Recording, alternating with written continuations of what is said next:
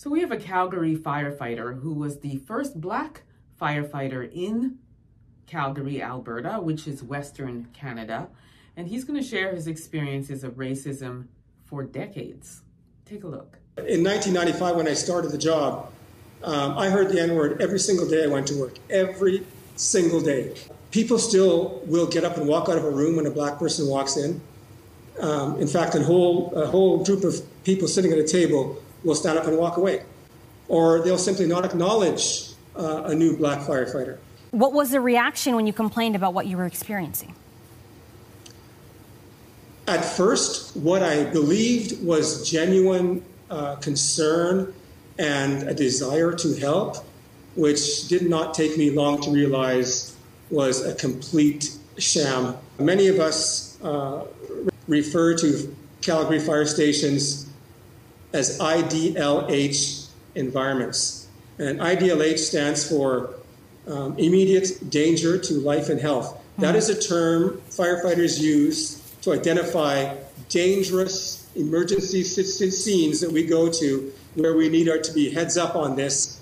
This is dangerous, this is life-threatening. We have that feeling when we walk into fire stations every single day. We don't know for 100% certain that the guy beside me has got my back, so I need to make damn sure I can get out. The training that we need right now is not fire ground survival, we need fire hall survival. Many of us don't make it out alive. Do you believe that this kind of racist abuse is one of the contributing factors to some of your colleagues' deaths?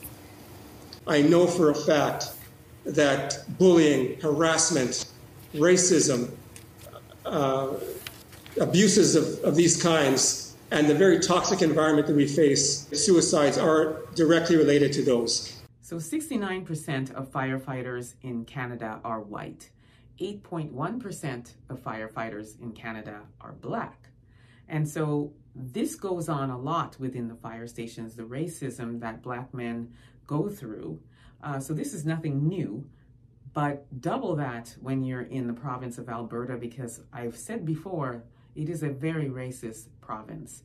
And this brother, who by the name is Chris Coy, being the first Black firefighter in the 90s, going through this, and as he said, hearing the N-word every day for his entire tenure, that's a lot to deal with when you're out there serving and protecting. And then to also get this fake concern and fake support and fake, I'm here for you, from the chief when he would file a complaint against what he was going through, added to that doesn't help.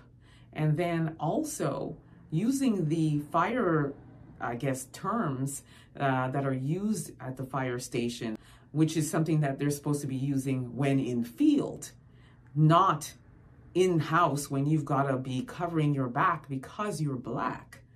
And then he talks about, you know, some of the firefighters, his fellow colleagues that were Black that unalived themselves over all of the discrimination that they went through. This is one of the things that he expand on that's not shown in the video, but he did expand on that because of what they were going through. If you think about it, these firefighters are usually the first to arrive at any scene, before the police and the ambulance oftentimes. So they see a lot. And then going into burning buildings, I could imagine what they would see when they, you know, if somebody didn't make it out.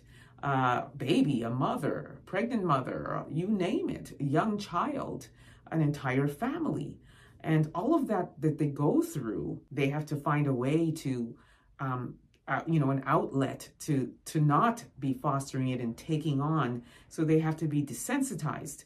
And that's a lot on your psychological, mental health, physical health as well, to try to contain all of that and find a way to, move past everything that you see and experience as a firefighter.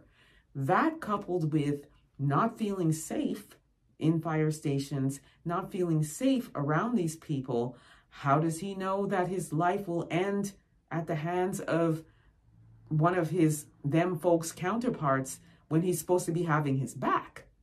So all of this combined is a lot to go through as a firefighter. I personally don't even know why they would take a job like this, knowing that you're going through this racism and don't have the support from your superiors. It's a lot to go through. This brother made it out alive and lives to tell the story of what he went through. And this continues to go on, as he even mentioned in the clip. To today, it still goes on. And I do have more reports of Black firefighters out in Quebec, another racist province, that are experiencing this as well, which I will be sharing at a later date. So this is really unfortunate. And I hope that for all of the other brothers that are out here as firefighters or in, first responding positions, that they remain safe. Because you're not safe inside and you're not safe outside. Let me know what you all think about this. Don't forget to like and subscribe. Also subscribe to my YouTube channel, EA Public Relations. And last but not least, subscribe to the African Diaspora News app. You want to get that one. Download it and subscribe.